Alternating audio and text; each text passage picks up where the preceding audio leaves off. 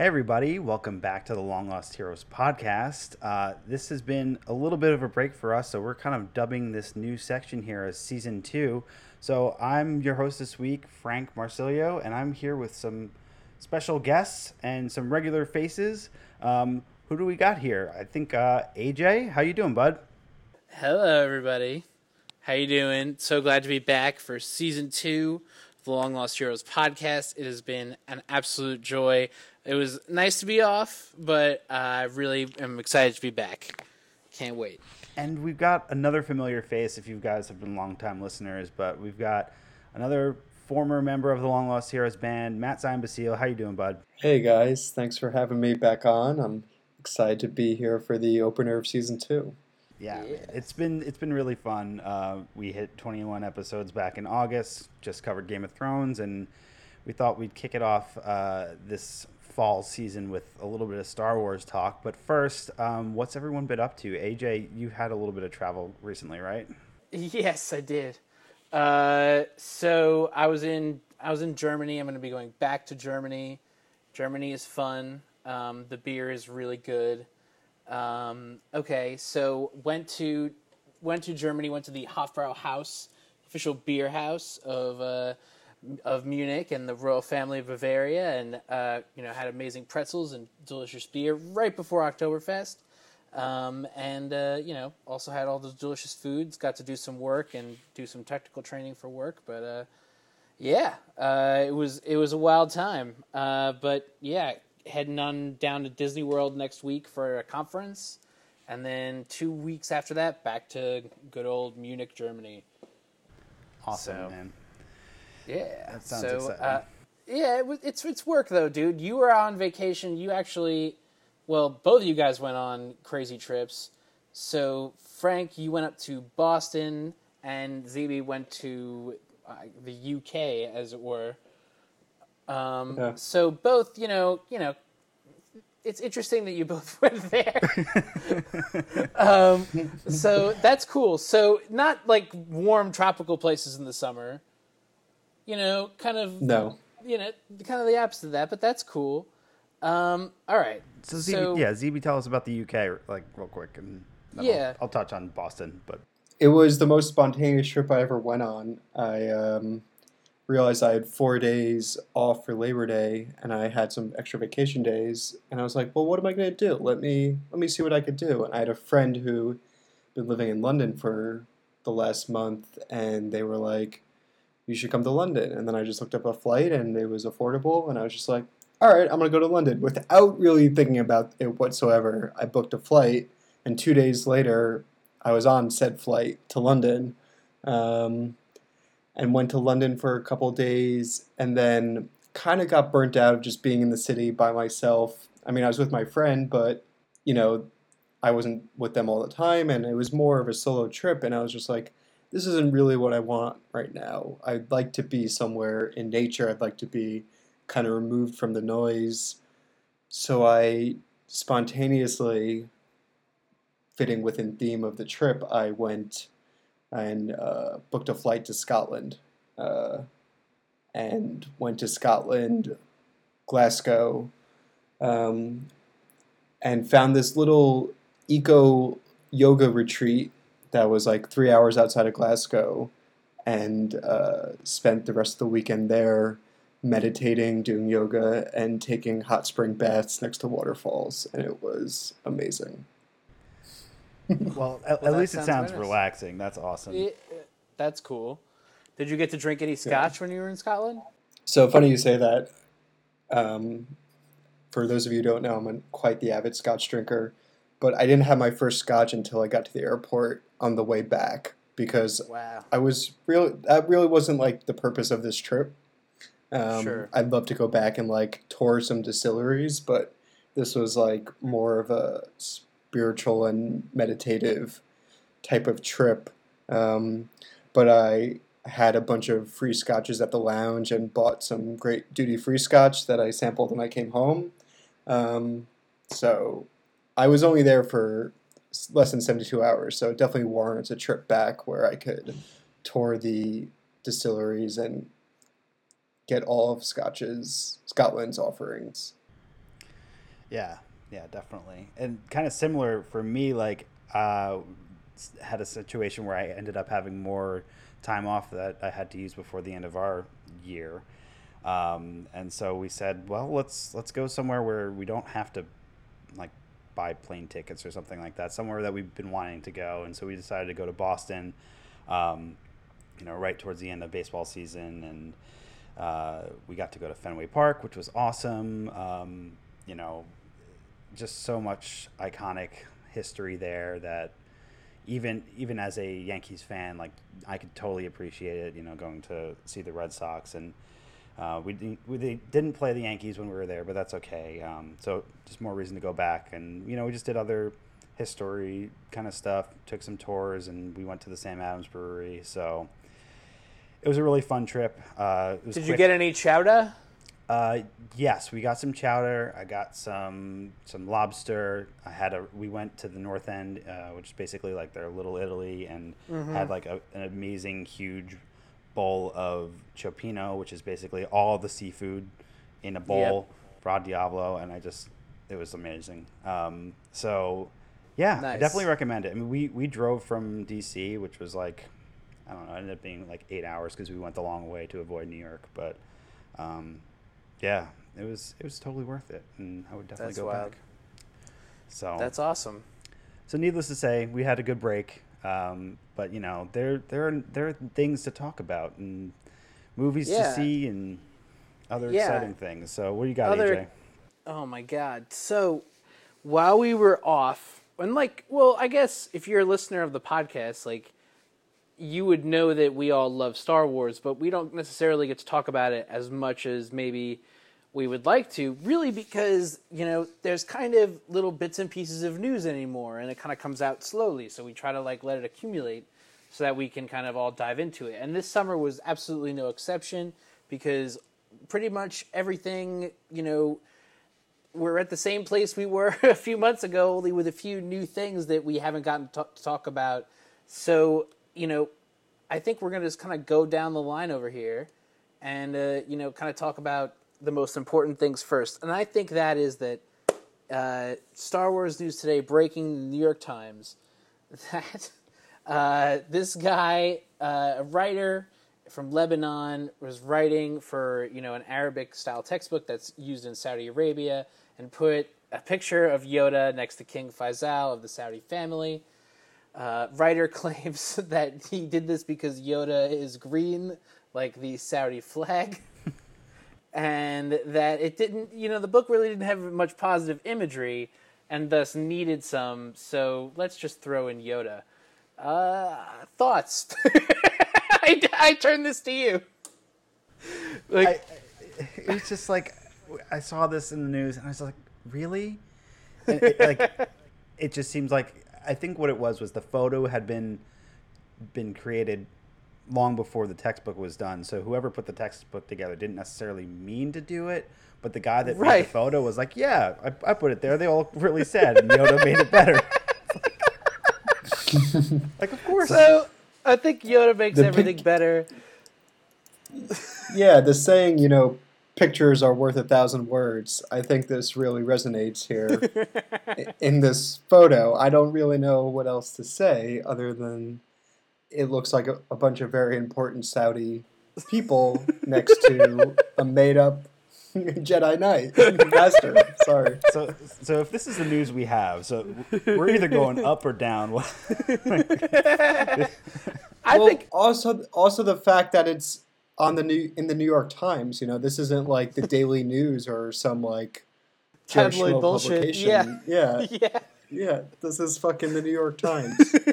What else do they have to report on that day? Seriously, Yoda in this textbook? You know what it is? I think that everyone's tired of all the other stuff going on, and this just seemed funny, and I appreciate the story. So thank you for that, everybody. So Yoda. We love Yoda. He's great. Aaron Judge's favorite character. Shout out to Aaron Judge if he wants to come on the podcast ever, please. Oh my God. Did he hit any more home runs today? I don't think so. But. No, he didn't, but he got an amazing double. It was out of control. Okay. So, all right.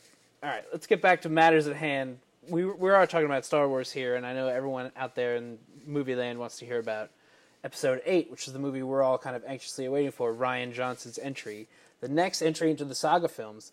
So post-production is wrapped. ZB, what does that mean? Like, what The movie's over. The movie It's is in the over. can. So is it safe to assume that there's probably a rough cut of this movie somewhere in your state at this current time? Rough cut. There's the post production is wrapped. I mean, I'm assuming that means the film is done. So what do they do with it now? What happens now? Like, do they just does Bob Iger get to show it to like the other elites of the industry? Yeah, so there'll be. I think select people will see it over the next couple of months. And then what's really going to happen is the Star Wars engine is going to rev up and the marketing is going to really begin, I'd say probably starting next month until the movie's out. It's going to be that time of the year where Star Wars is in every commercial, all the toys are on the shelves, and it's in the news, it's coming, people are going to see it. There's going to be a new trailer coming out, which hopefully new footage that we'll get to see, and the hype machine will begin. Man, you talk about that. It was like so crazy 2 years ago with Force Awakens. Like it was everywhere. I mean, I think it was a little bit less last year for Rogue One, but every single Target ad, every single, you basically walked into a store and there was Star Wars merchandise, and like it hasn't necessarily stopped since then. It's like It hasn't left. No, it hasn't left, but like Right. they brought it up to a new level that year, and I totally expect them to do it again. With the next saga movie. But AJ brought up a good point. Do you think that this movie is safe from hackers? Do you think there's a possibility that someone's going to be able to steal this thing? Like, that's what I'm thinking now. Like, anything that we love, these fuckers can get to, and they're going to hold it ransom. And why would they went after Game of Thrones? Why wouldn't they go after Star Wars? I think that's totally fair and valid question. I think it's definitely not safe. I don't think anything's safe, especially if it's, digital and on the world and out there. But I think, whatever happens, Disney has the resources to make whatever it is go away. And that's kind of all we could do. So they could pay for this movie to come back, like we pay for a nice dinner. Right. Yeah, I mean, it's Disney. Like, I think, at this point, is it Warner Brothers that owns HBO? So they're still a big corporate entity, but, like, Disney is just the biggest thing in the universe. So I fully expect that even if it did get out, that it would be really quiet. But, like, I don't know. I think that there's a level of fandom here with Star Wars that people don't necessarily want to mess with it. And, Disney... Like, yeah, hackers don't give a shit about that, though. Well, I know, but like, it's different. Like, I don't know. I just think that the fans of Star Wars would probably want it preserved and want it experienced the way that the filmmakers want it experienced, and you want to see it in theaters. Yeah. You don't want to see it, on a computer or something like that. I agree. People barely want to watch like the new trailers because they don't want it to give away too much. So. All right. So yeah, I'm okay. So speaking of trailers, dude, when is this trailer going to drop? So I'm thinking we have two different theories so far.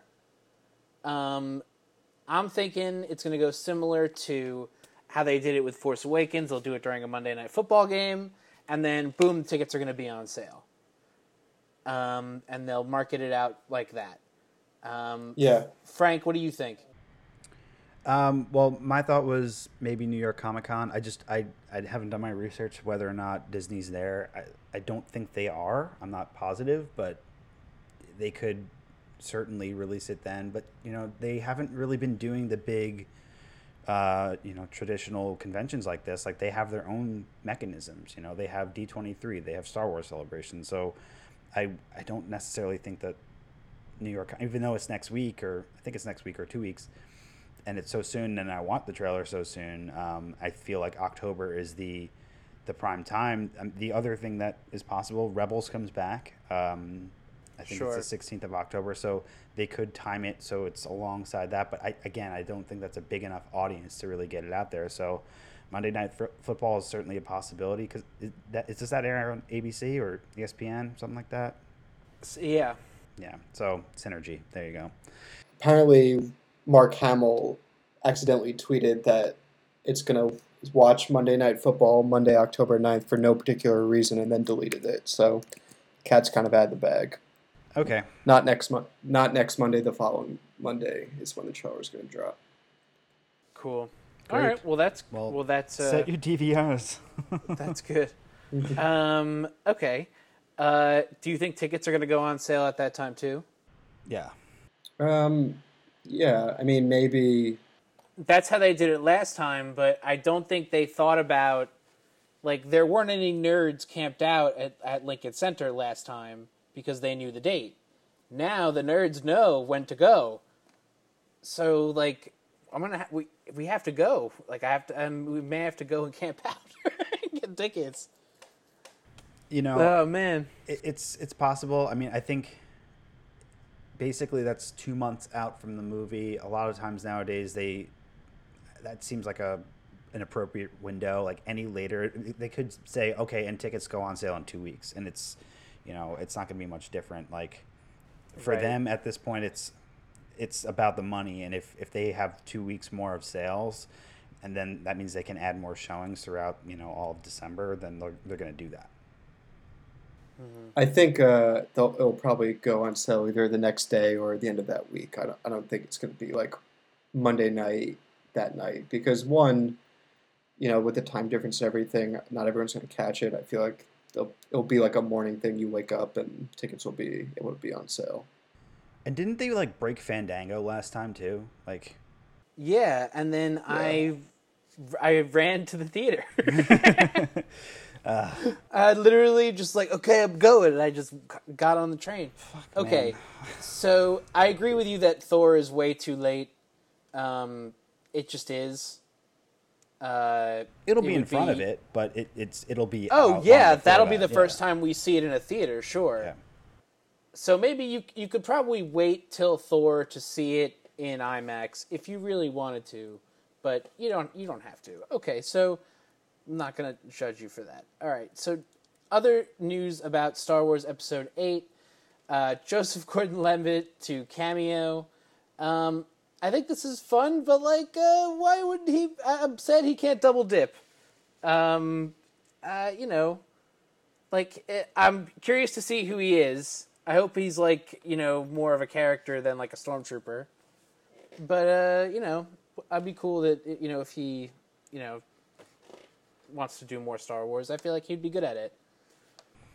I mean, I think that he is probably going to be in the same boat as some of the people in Force Awakens, like Simon Pegg and Daniel Craig. Like, he's not going to show his face. Like, that would totally take everybody out of the movie. It's like, oh my God, Joseph Gordon-Levitt always works with Rian Johnson, and there he is. It's so obvious. Like, he's going to be behind the scenes, so it doesn't mean he can't be in another Star Wars movie down the line. Who knows if he even wants to? Like, that's a whole other topic. Where is he gone though? Like, he was everywhere for a while. Now he's nowhere. Like, he should do Star Wars. Go do Star Wars. Everybody should do Star Wars. I think so. What do you think, ZB? Do you care about this? I don't really care about it. It's just like a friend, they're friends. He's like, hey, can I come be in the movie? It was one day of shooting. He probably dressed up as a silly character. He may not even be in it physically. It could just be his voice. Who knows? That's true. So I don't know. I just think it's a Hollywood friend thing. And what JGL, he has his own like production company, studio worldwide thing, Hit Record, where he's like sourcing creative things all around the world with different people. I think he's occupied with other things. He's the Justin Vernon of media. Maybe. Yeah, but I'm sure he'll be in some big movie soon. These people tend to shoot a lot of these movies, consecutively and then take a break. So I wouldn't be surprised if there's like 3 movies coming out next year that he's in. Yeah. All right. So here's something else that is coming out that also was big news this summer that we missed, and I think we're all kind of a little. I'm still a little bit shocked about this, and a little bit kind of taken aback that they fired another director. Star Wars Episode 9, Lucasfilm has fired Colin Trevorrow, and this happened back during the summer. August, I think. Yeah. In August. What do you think about this, Frank? Like,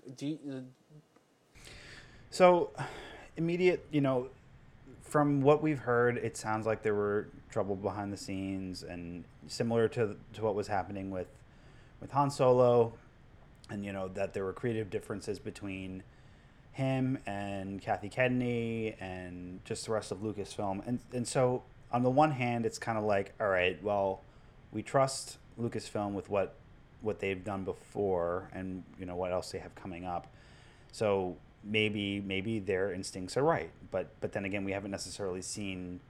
I mean, I guess Gareth Edwards, his movie was kind of toyed with a little bit, but on the other hand, it's kind of like, well, why can't they get it right the first time? It seems to me like a bigger problem that they're not finding the right directors. They're going for these guys that have and ZB, you can probably speak more to this, but like they're newer to the scene, and they have maybe a smaller movie, and they're trusting them to take this vision, but like it's a huge project, and if Disney and Lucasfilm have a specific idea of where they want to go with it, and the director has a totally different direction, then they're just going to clash, and it just doesn't seem like it's the best scenario. So for me, I'd rather see what is next, and the vision for where they want to take this trilogy as a whole, and not necessarily what his movie would have been. And maybe there's another great movie that he'll do down the line, and it'll be better off for him. But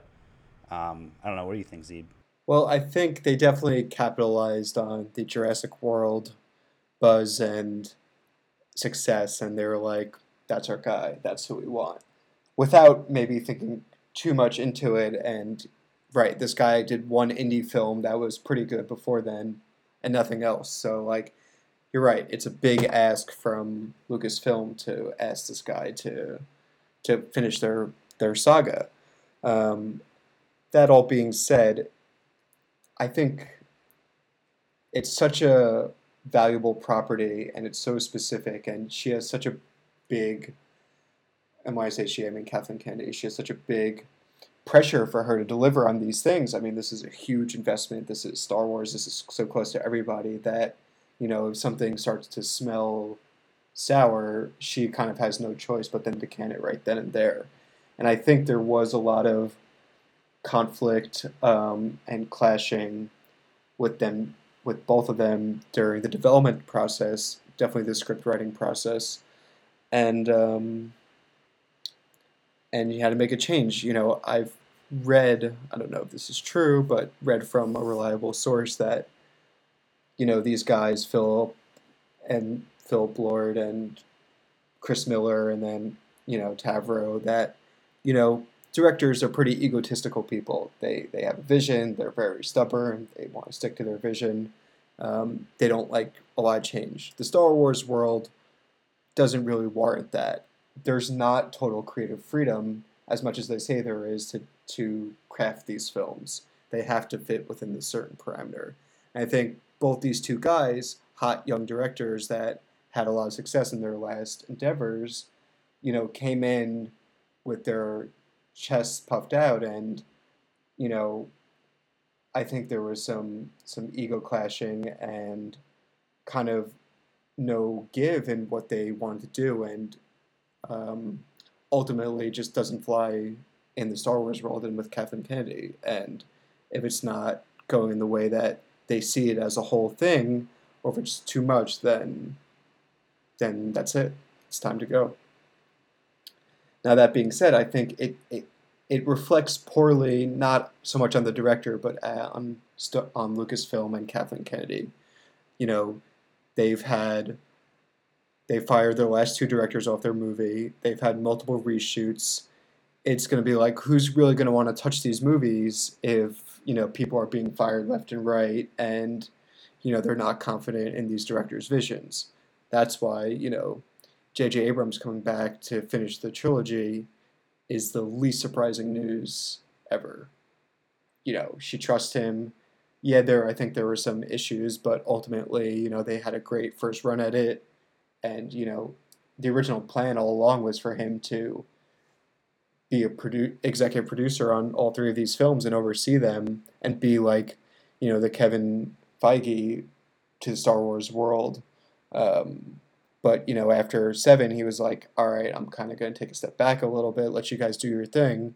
And I think they're going to have a real win in episode 8, and they picked a fantastic director who has a strong vision and apparently got along very well with, the upper brass there. But, yeah, going back to JJ to finish this makes a lot of sense. And, it'll be nice to kind of see him maybe spread his wings a little bit and not have to fit that mold of what that first movie needed to be and give him the opportunity to do something kind of fresh and unique. I don't know. I mean, second Star Trek movie kind of was a bore, right? He did the second one? Yeah, he did. He did the first 2 of those, yeah. I thought the first one was great. Not being a huge Star Trek guy, I thought the first one was great. You could just go in and sit back and just enjoy that movie. The second one kind of felt just like, all right, I don't care. Well, right. So, like, have you ever seen Wrath of Khan? Yes. No. Yes? I have, yes. Yeah, I know Frank has. ZB, have you ever seen Wrath of Khan? No. Right. Well, okay. you should. So Wrath of Khan is the greatest Star Trek movie of all time. And it's William Shatner, it's Leonard Nimoy, Spock dies. Sorry to spoil the movie for everybody, but it's an awesome, awesome movie, and it really is kind of like the Dark Knight of the Star Trek movies even today. And what JJ did in Star Trek Into Darkness and Force Awakens is not too dissimilar. He kind of goes, for the Khan storyline again. It's very similar again. Some things are changed to kind of fit what it needs to do, but they're super duper similar. So, like, for me, like, I think JJ, that's really what he's good at. I hope that he has, like, my hope and, like, my core is that JJ saw what they're doing with 8 and is like, holy fuck, this is awesome. And when he originally said, I would love to direct that, I'm sure, either he was being really supportive or maybe he even meant it a little bit. And, like, maybe he realizes this is kind of his shot, and, like, I hope that that's partly into it, too. I'm sure it's also the money and the reliability that plays into that as well. But, kind of what you were getting back to earlier, Zeeb, or Matt Zeeby, whatever. Whatever we're going to call you. Matt, do you think that Star Wars, these movies, whatever this is going to go on to be, could ever be a director's medium again? Or is overall homogeny better for the franchise? I think Star Wars is no longer a director's medium because, like I said before, it's everybody's. Everyone has an opinion. Everyone's so close to it. It's hard. Any person you put into it to direct it is going to have their own Star Wars experience and feeling of what that movie means to them. Whereas when George Lucas created it, he was the only one that knew what the fuck was going on. Right. And now, and it's a sold property. It's under a bigger banner. There's marketing ties to it. It's a different thing now. And I think that loses some of its luster, but I think the movies will still be good. I just think they're going to be manufactured in a very Marvel way, where you're kind of getting quality, but it's not really groundbreaking stuff. Yeah, I think the biggest thing for him is to take a look back at, like AJ said, Into Darkness, Force Awakens, and say, okay, well, I took a lot of cues from some of the previous movies in those franchises. How can I make it different? How do I not make this trilogy capper so similar to Return of the Jedi or I don't think he's going to be looking at Revenge of the Sith, but like something like that. Like, how can he do something? And that's why I think maybe the general public is a little bit more positive about it. It's like, okay, you have someone like J.J. Abrams bringing this thing to a close. Like, I think there's enough faith in him so far that he could do that. Whereas, like, Trevorrow, do we really have faith that he could have really done that? Like, he did Jurassic World, sure, but like, it's not like that's not a huge trilogy capper that that we're expecting and that we're gonna get. And like AJ said, he may have seen 8 already and has, or at least a script, and knows exactly where he thinks he can go with it. And I think it's exciting. Totally. But the fact is that Kathy Kennedy, she's produced some of the best movies of all time. So Right. we should trust her. She knows what's up. She does, and she's great too. And thank you for everything. Do you think that the petition about JJ is just bullshit, or is that just me that I'm like upset that people are so upset by it? Like What petition? They're being butthurt about JJ like makes me upset. Like, who else were they going to pick? Yeah. I mean, I'm sure there are other options out there. Rian Johnson wasn't going to do it. He already basically said that. So I don't think you could do these movies back to back. I No. think that's what they're trying to say. No. Yeah. Right. I mean, and here's the funny thing, even though we're like, it kind of follows in the same original saga, because while some people may say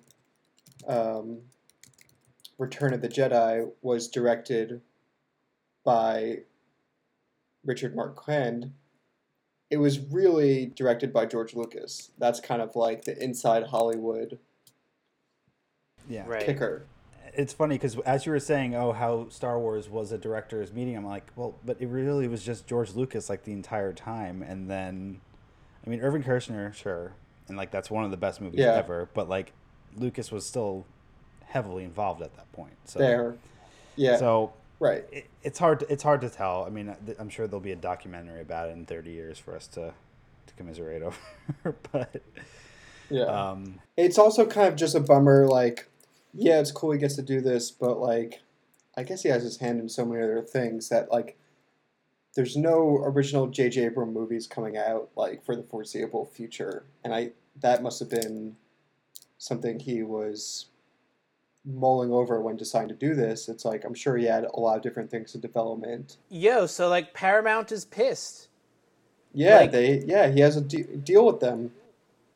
$10 million of overhead a year for him to fuck Right. around and make movies like 10 Cloverfield Lane that do amazing and are actually pretty good movies. But the thing is, I would love to see a J.J. Abrams original feature.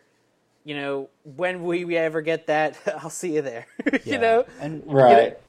So like, but what Super 8, like that, it's a great movie. It's Yeah. one of my favorite movies. Yeah, but it's also just like a fucking E.T. like kind of Close Encounters Rip-off. kind of thing. Yeah. Yeah, Close Encounters mashup. Yeah. Yeah, well. And he's supposed to produce Star Trek 4 if they're ever going to do it. It's like there are other things he's tied to. Did he take a producer credit on Star Trek Beyond? I think so. I mean, it was Bad Robot. I'm pretty sure still. So I'm like, sure he did. And he's a producer on Westworld. yes, he is. So I mean, he's got his hands in so many different things that like, what's he gonna shoot? Let him shoot something that he's excited about. And if he's always been a Star Wars fan, like he said he was when he was directing Force Awakens, like let him finish what he started. Basically, like someone else played around with it and messed with all his toys. Let him go back and put them away. Someone went to the sandbox and got out some of the awesomer, better toys, and he's like, "Oh, okay, I got this." Yeah. He's like, "Oh, you're gonna make new versions of AT-ATs and B-wings? Perfect. That sounds fantastic." I was on the Lego website. I don't know how I got there, but I was on the Lego website, and I came to We know the- how you got there. all of the Star Wars new, like all the series, the new Lego series stuff. They are totally B-wing evolutions. Anyway, love me some B-wings. All right, want to mention real quick, John Fath, you commented. It was very good. He said this was a solid move after it looked like the franchise would go on stable ground with Colin Trevorrow being fired. Although this breaks the mold of the original trilogy, one movie, one director, I'm sure everyone's up to the challenge of making something new. A great job with all the little details in Episode 7. Something that really tugged at a lot of our Star Wars geekdom heartstrings. Could not agree more with you, John. Excited to be bringing you on in the next couple days. So, tune into our episode with John Fath, and more to come on that as we go along. Yeah, thanks for chiming in, John. And just to tease it a little bit, we here are big fans of the Star Wars Rebels TV show, and so is John. And he has recently become a member of the. He can speak more to it, but he's basically become a avid cosplayer of the Mandalorian armors. So he'll have a bit to talk about that, and look out for that in the next couple of weeks or days or something like that. Something like that. Okay, last news on Star Wars Episode 9. So they moved the date back to December 2019. I'm kind of bummed that, that the saga movies are only going to come out in December. I feel like it's kind of like we're establishing a new kind of Star Wars religion. I'm okay with it, but it's, it's a little crazy. Does anybody else care about this? Star Wars, I guess, it feels like the biggest summer blockbuster ever and a way to kick off the summer blockbuster season. And the fact that it's no longer in May obviously changes that, but it's the Christmas miracle you get, and like the holidays and Star Wars, and they all play, and it goes back to the marketing and the toys and the sales, and what better time to sell Star Wars shit than Christmas. December. I lean towards the I'm okay with it in December, because May and the whole summer is already so full of movies that December is usually pretty wide open. Sometimes there are big hits that come around that time, but like I have really fond memories at this point of seeing Force Awakens with you guys, like around our birthdays, around Christmas time, being together, being with family, being able to do that, and like repeat again this past year with Rogue One, and like we're gonna have it again. So obviously we have Han Solo coming up in May, which is gonna kind of swing back to the original idea, but at this point, once that movie comes out, we will have in our lifetimes at least 3 movies released in December, 3 in May, and like to me it doesn't necessarily matter. I think Marvel's going to keep pushing out movies that first weekend in May, so get it, move away from Star Wars so they don't have to compete with themselves. And Force Awakens made a shitload of money, and it made a shitload of money in 2 different years, so I'm sure they're going to keep doing that.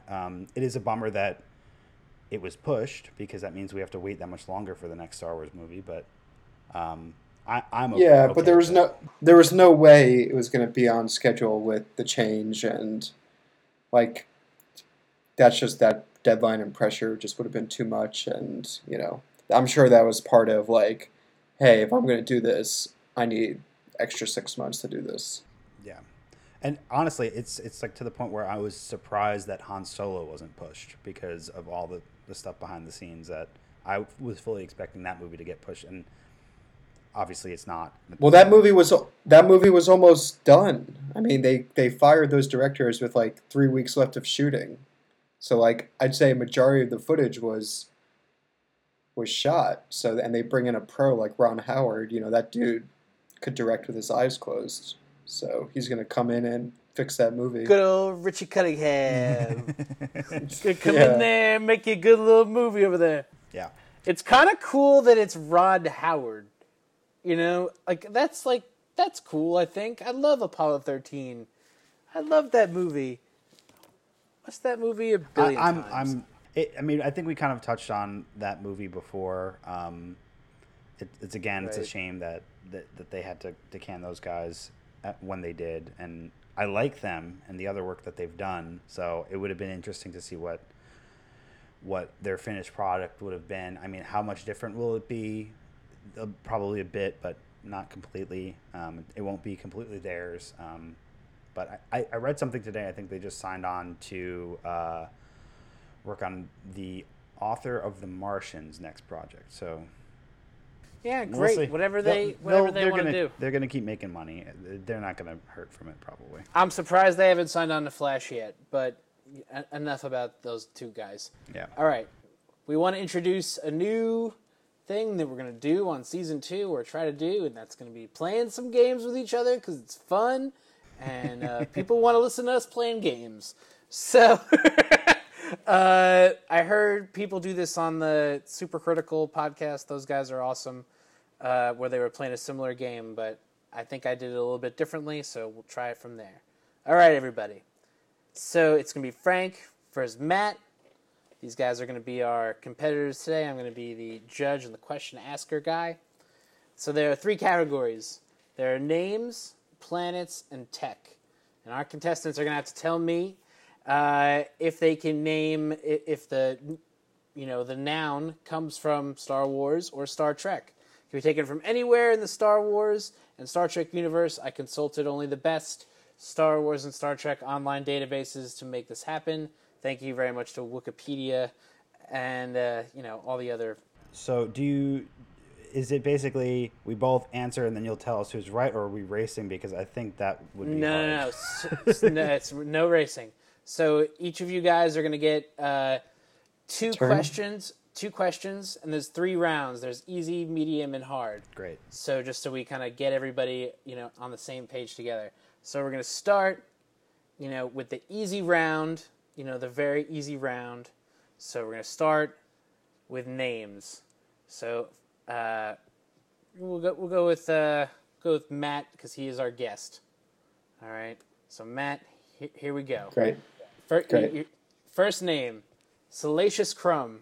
Is that a Star Wars name or a Star Trek name? I'm just going to preface this all by saying I know very little to nothing about Star Trek. So, and I think I know a lot about Star Wars, so we'll see. But I think that's a Star Trek name. Okay. All right. So then... Do I guess now? Planets. Oh, no, I don't guess now? No. We're going to go down the line here. Okay. So then planets. Okay. Is this a Star Wars or a Star Trek planet? Kronos. Star Trek. Okay. Now, tech. This is supposed to be the easy round? This is the easy round. So, Memory Alpha is Star Wars or Star Trek? Star Trek. All right. So you got 2 points out of that round. Salacious Crumb is the little guy who sits next to Jabba the Hutt. Okay. Frank. Okay. You're up. Okay, so we're not answering the same questions. Gotcha. No, you're not answering the same questions. No. Understood. Okay. Okay. So your first name is a Star Wars or Star Trek, Captain Janeway. I'm gonna go with Star Trek on that. All right. Planets. Is it a Star Wars or a Star Trek planet? Cardassia Prime. That's definitely Star Trek. Okay. And now your Star Trek tech. Okay. So you got 2 points, and I get -1 points. Okay. What was it for our listeners? Medical tricorder. Star Trek. Very, very easy. Okay. All right. ZB, you're up. This is the easy round again. Here we go. This is names, Star Wars or Star Trek. Biggs Darklighter. Star Wars. All right. Planets. Star Wars, Star Trek. Kessel.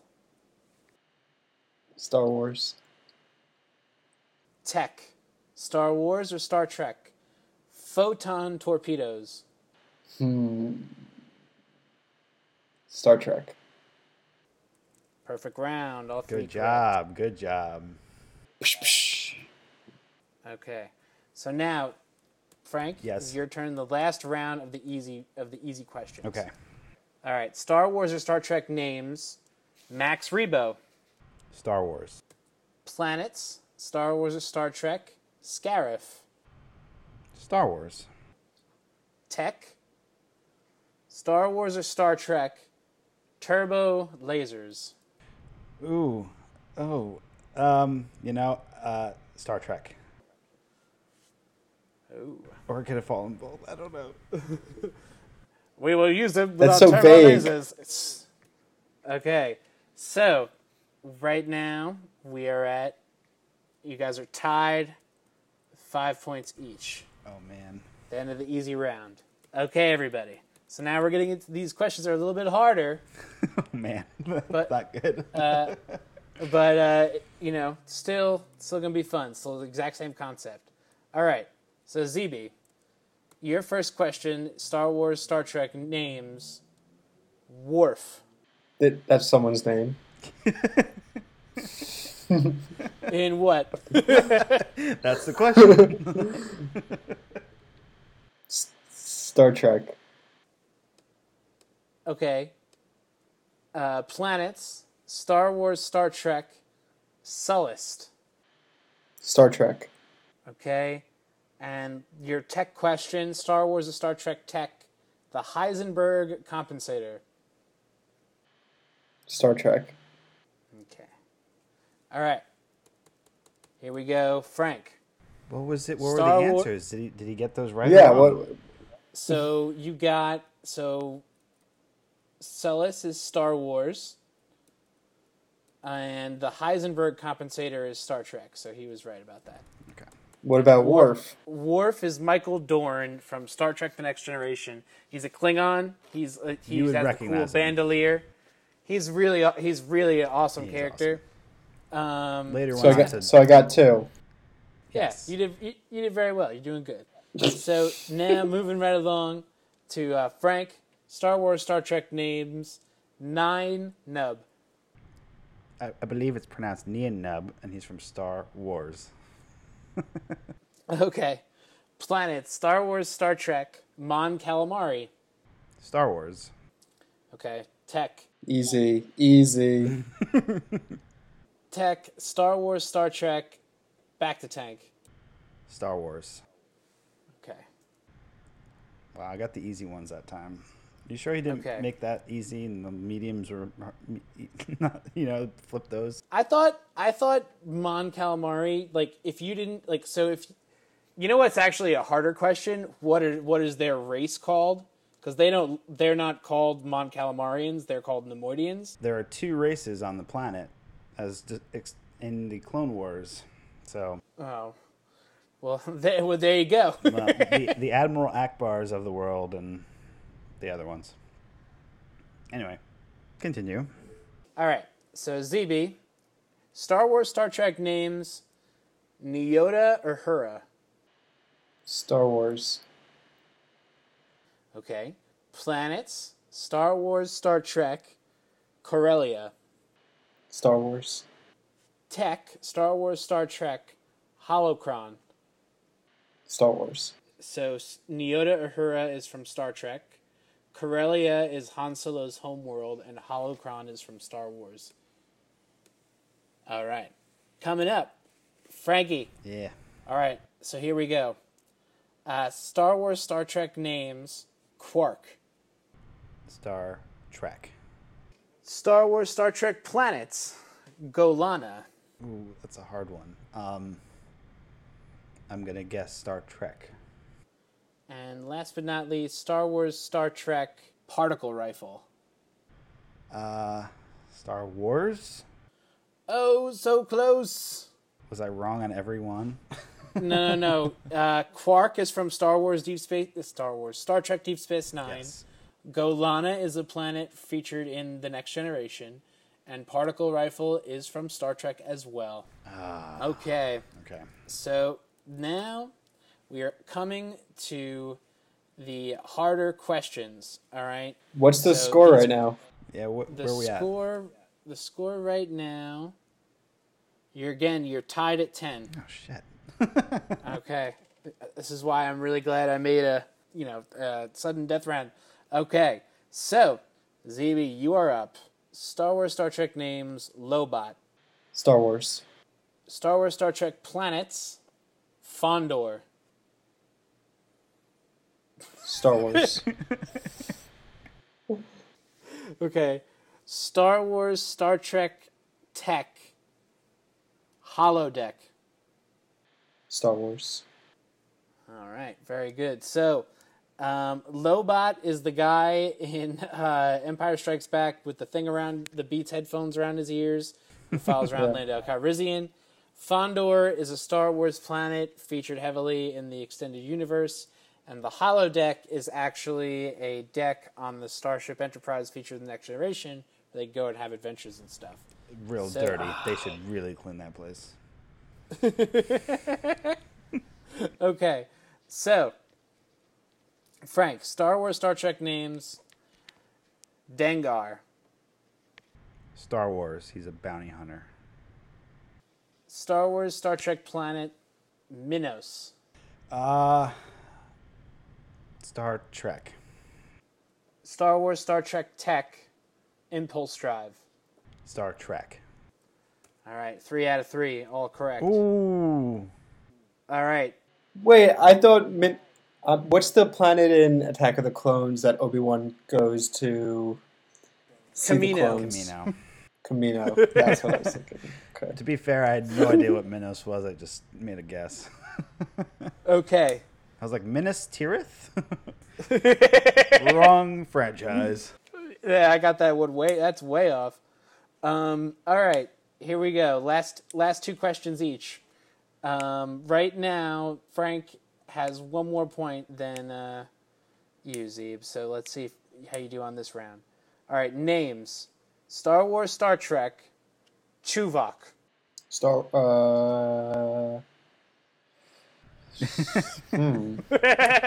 You got the star part right. I'll give you that. Right. I'm halfway there. Star Trek. Okay. Star Wars, Star Trek planets. Star Trek. Star Wars, Star Trek tech. Comscan. Star Wars. Oh, shit. All right. 3 out of 3 correct. Wow. All right. Holy shit. Who shot first? Okay.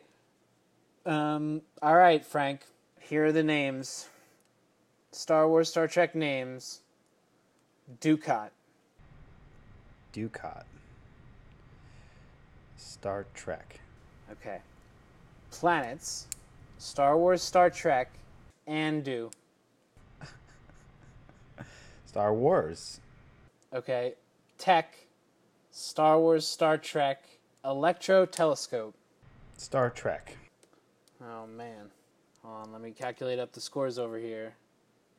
The suspense. Wow. Okay. So, in second place, we have our host, Frank Marsilio. And the winner today of the first ever Long Lost Heroes trivia game is Matt Zeeby with 12 points. Congratulations. So, congratulations, Sweet. Matt. Thank you. We have sent you a lovely calendar from the Boca Raton, retirement home we're planning on looking to near Del Boca Vista. You're going to like it very much. Bingos thank you very much for Tuesday playing. nights. That sounds perfect. Thank you. You're so welcome. Winner, chicken dinner. Well, that was really fun. I'm really glad we did that. I look forward to doing more games. I obviously need to do more research, seeing as I knew my about God. this quiz about 12 hours ago. I don't know that you really need to do because, like I said, I didn't really know anything about Star Trek. If it's 50-50 questions, I mean, you kind of... let's be enough. real. Fair enough. All right. It was really fun playing games with everybody. We hope to play more games with you guys in the future. We will work, adequately to provide you with the greatest content we can find. But back onto our Star Wars-centric episode. Obi-Wan, A Star Wars Story, announced this last August. I'm pretty excited, you guys. I was excited to hear the news. Apparently, Stephen Daldry is attached to direct. He's directed such films as Billy Elliot, The Hours, Extremely Loud and Incredibly Close, The Crown, a few episodes. I think he was a more accomplished writer, right? as a screenwriter? Like he's written Oh, more things? he's done so much.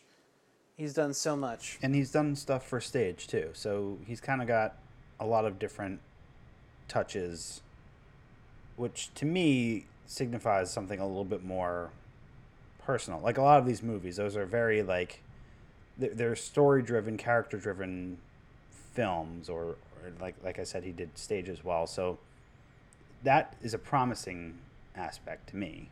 Sure. Now, here's my thing though. We don't have Ewan McGregor attached yet. Are you sure? I haven't heard an official announcement that he's attached. Oh, you're right. I mean, no official announcement, but I feel like also this movie is like also kind of official as well. Like I feel like everything is still kind of there's there's no script, there's no release date, anything like that. So Yeah. right, but here's the thing, like I love Ewan McGregor in the prequels. I think he's one of the main redeeming qualities of those films at some points. Other points he's a little bit, hilarious with the death sticks, but I'm excited that first of all he's been so outspoken and opinionated that he wants to come back, and that it's all kind of lining up for him to come back. I don't know why they announced it without him on it just from the get-go. But okay. What do you think, Matt? Well, I think probably the deal isn't closed yet. They probably don't know if it's going to be a one-off or like a trilogy or something, which I could see. And two, maybe they don't know what that movie's going to be yet. Maybe they just have a guy who they're like, you're going to write the script, and then we'll see who that actor is going to be. I think it makes the most sense to do it in between the time of episode 3 and episode 4. That's where everyone's the most curious and wants to know what Obi-Wan had been doing. In which case, casting Ewan McGregor at this point in his life makes total sense. I think the deal eventually gets done. I think he comes back and plays Obi-Wan. It's going to be awesome to see him again. And I think it's just like, it's still a little ways away. It's all very preliminary. We don't know who's going to be in episode 9 besides like the main players. And that movie has a director attached, That's good. That's a good point. That's true. As the resident Obi-Wan cosplayer of the podcast, Frank, how do you feel about the Obi-Wan film? I'm very excited about this. I mean, I think from one perspective, yes, there's really like two options as to when this movie could be set. It's either in between 3 and 4 or before the prequels completely, which would be a very young Obi-Wan. So either we have Ewan McGregor or it's a completely different thing. But like, sure, if it's before the prequels, like, does anybody even want that? Like, I think everybody, fandom, probably even at Lucasfilm, would probably agree and say that there's more story to tell for him in those 20-something years when he's on Tatooine. And, like, to me, as someone that is a proponent of the idea that Rey from The Force Awakens is possibly, most likely, I hope so, a Kenobi, because there's always the Kenobi Skywalker kind of thing going on. I would love to see something that would explore maybe a potential love interest for him while he was on Tatooine, or maybe he left Tatooine, or how maybe he had a kid that down the line ... means that Rey exists as like a grandkid or something like that. And the other thing is, like, in the comic books right now, they're doing some really cool stuff in canon that basically has Luke reading Obi-Wan's journal from when he was on Tatooine, and they're telling some cool tales of how he protected Luke from afar and had these other adventures. And so there's just so much they can tell there. I think the one thing that could happen is that if it does happen on Tatooine, it could get a little stale in that how many movies have we seen on a desert planet. But I feel like there is almost infinite reasons why he could leave and have to come back and make sure he protects Luke. Maybe he enlists somebody else to help him look over him for a brief time or something like that. I don't know. I'm very excited. I really want to see Obi-Wan. Ewan McGregor, excuse me. And I think that because it's been about 10, 13-ish years since we last saw him, he would have aged like the perfect amount. Maybe they age him up a little bit to portray him during that time period. I think it's awesome. I agree. I kind of want this movie to be kind of small though. Like, my fear, and like I watched Rogue One again on the plane home from Germany, and I do really like that movie. But one of the things that is interesting about it is while it is like, there's really 2-3 main characters if you count K2SO, and there's like an ensemble of maybe about 10 people who you really see the whole movie.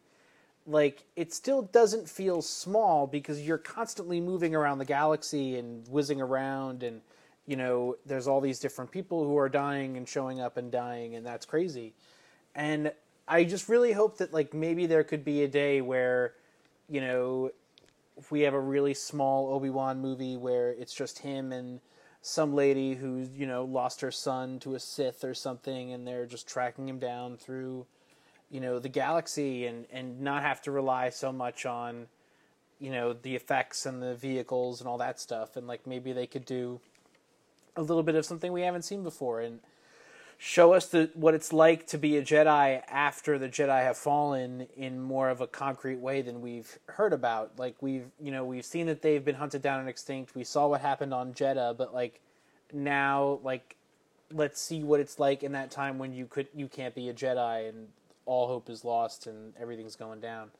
So yeah, I'm very excited for this. I hope Ewan McGregor comes back. Yeah, I think it sounds like a more intimate movie for sure, if that's the time period they're playing with. And I think having the director like Stephen Daldry, is he director or writer on this? Directing and writing. Director. I think that sort of signals that that's the direction they want to go in based on his past films. Sure. And yeah, I'm thinking Castaway meets Star Wars. Yeah. Basically. Yeah. But like, yeah, in that world.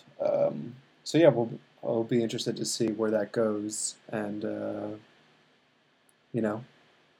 But I would say this about these standalone movies is show me something I haven't seen before.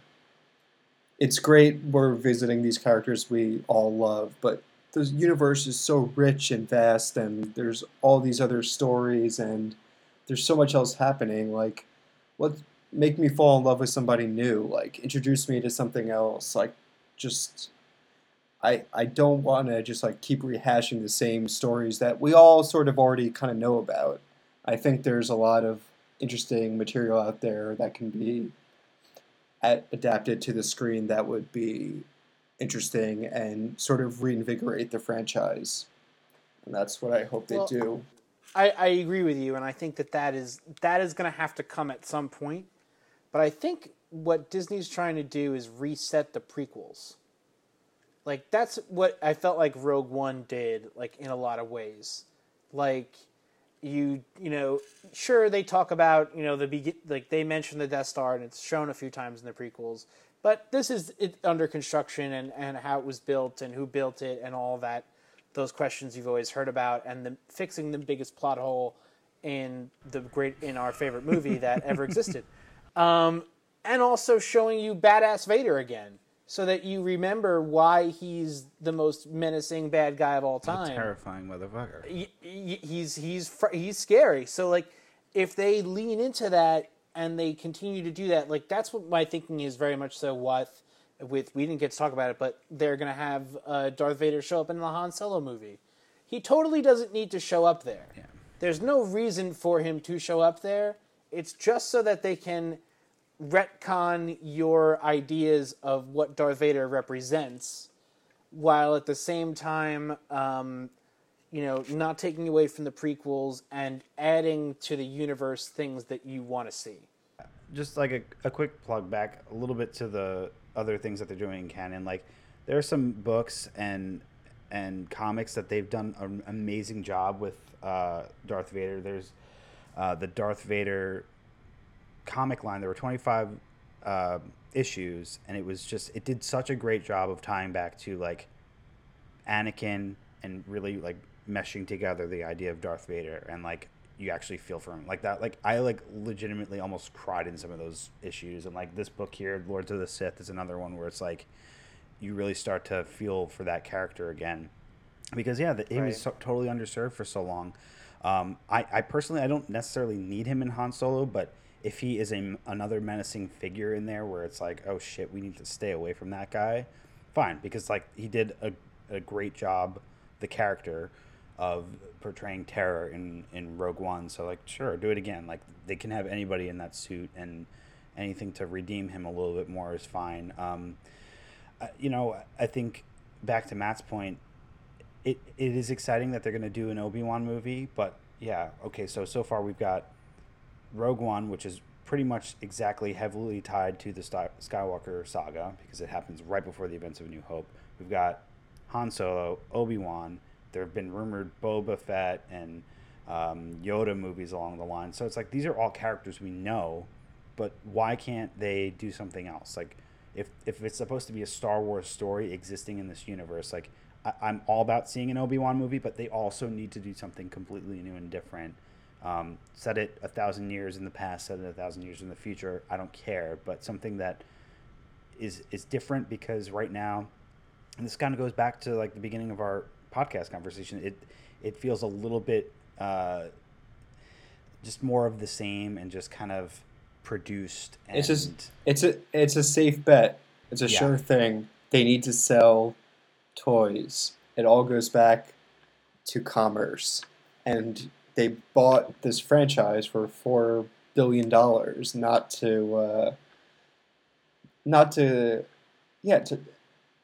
they need to have a return on their investment.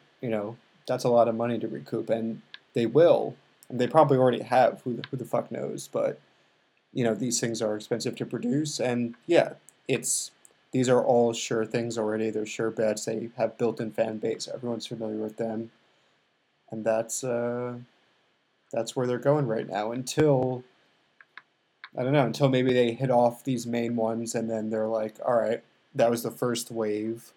What's the second wave? And the second wave could maybe be all these obscure, weird stories in the Star Wars universe. That'd be cool, but I hope so. That remains to be seen. That remains to be seen, but also remains to be seen, and hoping, waiting patiently for some good deal to come online where you get like a Star Wars controller, or like maybe a special like collectible thing. Battlefront 2 is coming out on November 17th for Xbox and PlayStation, and I cannot fucking wait. I'm so excited for this video game. And I don't really play many video games. I really just play, maybe Rocket League, the Lego games, but I love the Star Wars Battlefront. That's why I got an Xbox One. I do really enjoy playing it. But, at the same time, I know you guys don't have the systems to play, but how I feel about Battlefront now is it was probably the most expensive demo I've ever purchased in my life. So the original game, $60, you get 3 levels, and it's just the multiplayer functionality and a few other modes that were okay. The multiplayer was pretty fun. Kind of like Halo, you could play it for hours and hours and hours, and it's just the same kind of thing. The difference is now, with this new video game, is that, they're going to have all that kind of built in with a story mode, multiplayer functionality, and before I even got to the Death Star and all the other great levels that they came out with for this game, it cost me another $60 to play, the end of the game.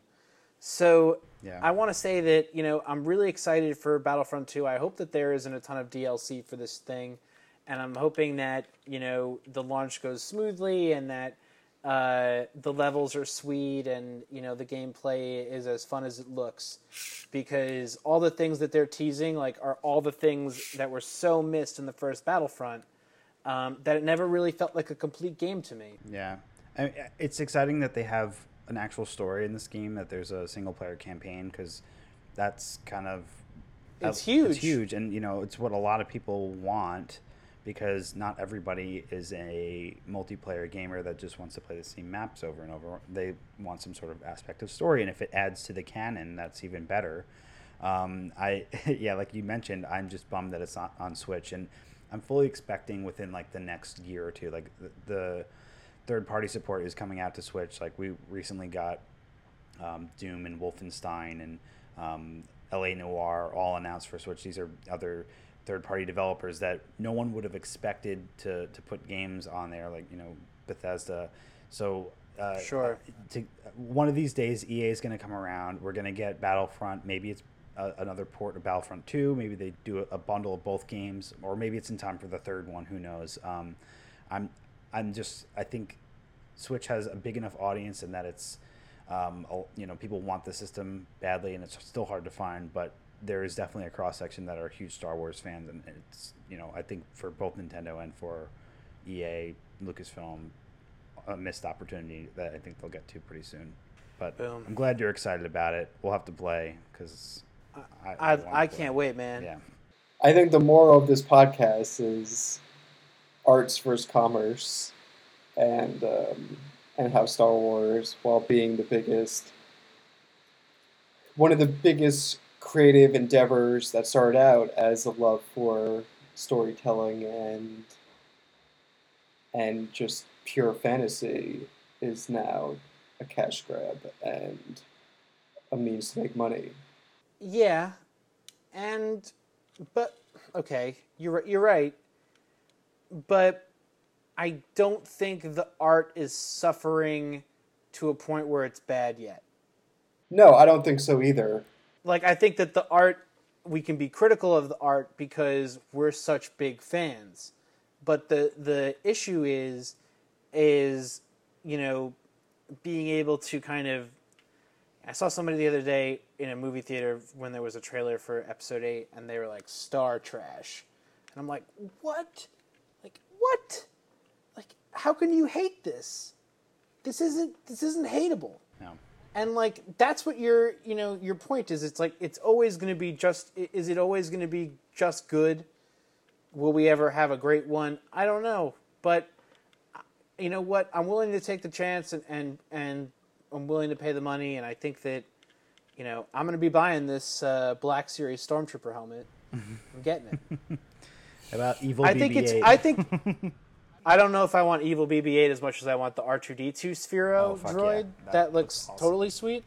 But dude, the Black Series toys, like these would have been unattainable to me as a kid. Like, it's $20 an action figure. $19.95 per 8 to 9 inch figure. That's crazy. Yeah. Like, that whole thing of how like the toys have all classed up, and the cosplay. I don't know. I'd be curious to see when we hit the point. Yeah. When the art suffers. Until that point. It's cool. I think Star Wars toys have always been, a huge element. The merchandise has always been big back to the 70s, but yeah, they are polishing things, and they're doing some cool stuff with it now, and kids are lucky these days. That's not to say there's anything wrong with that, because yeah. It's essentially that's the root of this country and what this country is fucking built on. But, it's just, I don't know. It's just one of those things that you can't help but notice when it's so in your face. You're just like, all right. Yeah. Like we said, December is going to be filled with Star Wars in stores, and it's just going to be making you buy it. So, yep. Anyway, well, this has been super fun. I'm really glad that we got to cover all this Star Wars news. Again, to tease a little bit ahead, we're going to have John Fath, our buddy, on the podcast pretty soon to talk more about Star Wars. We're going to probably do some reviews of movies upcoming, and, look ahead to some other fall TV, maybe, we'll definitely get to Thor and obviously Star Wars Episode 8 when that comes out in December. So. Justice League. Oh yeah, we always underserve DC. Justice League, and we are excited. We promise. Batman, Wonder Woman. Right. I was close on that. Bring me back when you guys want to talk fall TV. I want to talk about Stranger Things and Curb. Yes. Oh, yes. shit. Dude, yes, we have absolutely. 1 month until Stranger Things. Anyway, so we are the Long Lost Heroes podcast. You can find us on Facebook, Instagram, and Twitter at LLH Podcast. Online at longlostheroes.net. You can email us at longlostheroes.net. I am Frank W. Marsilio on Twitter. AJ, where can people find you? I am at AJ Don't on Twitter. And what about you, ZB? Matt_ZB. Across Excellent. the platforms. All those platforms. Well, and Matt, thanks so much for coming on the podcast with us to talk Star Wars. It's always such a pleasure to have you to join us for these special times.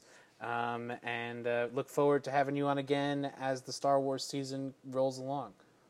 Thanks, guys. Thanks for having me. And yeah, happy to be here, and we'll talk soon. all right. Thanks so much, everybody, and we'll catch you next time. Take care. Bye.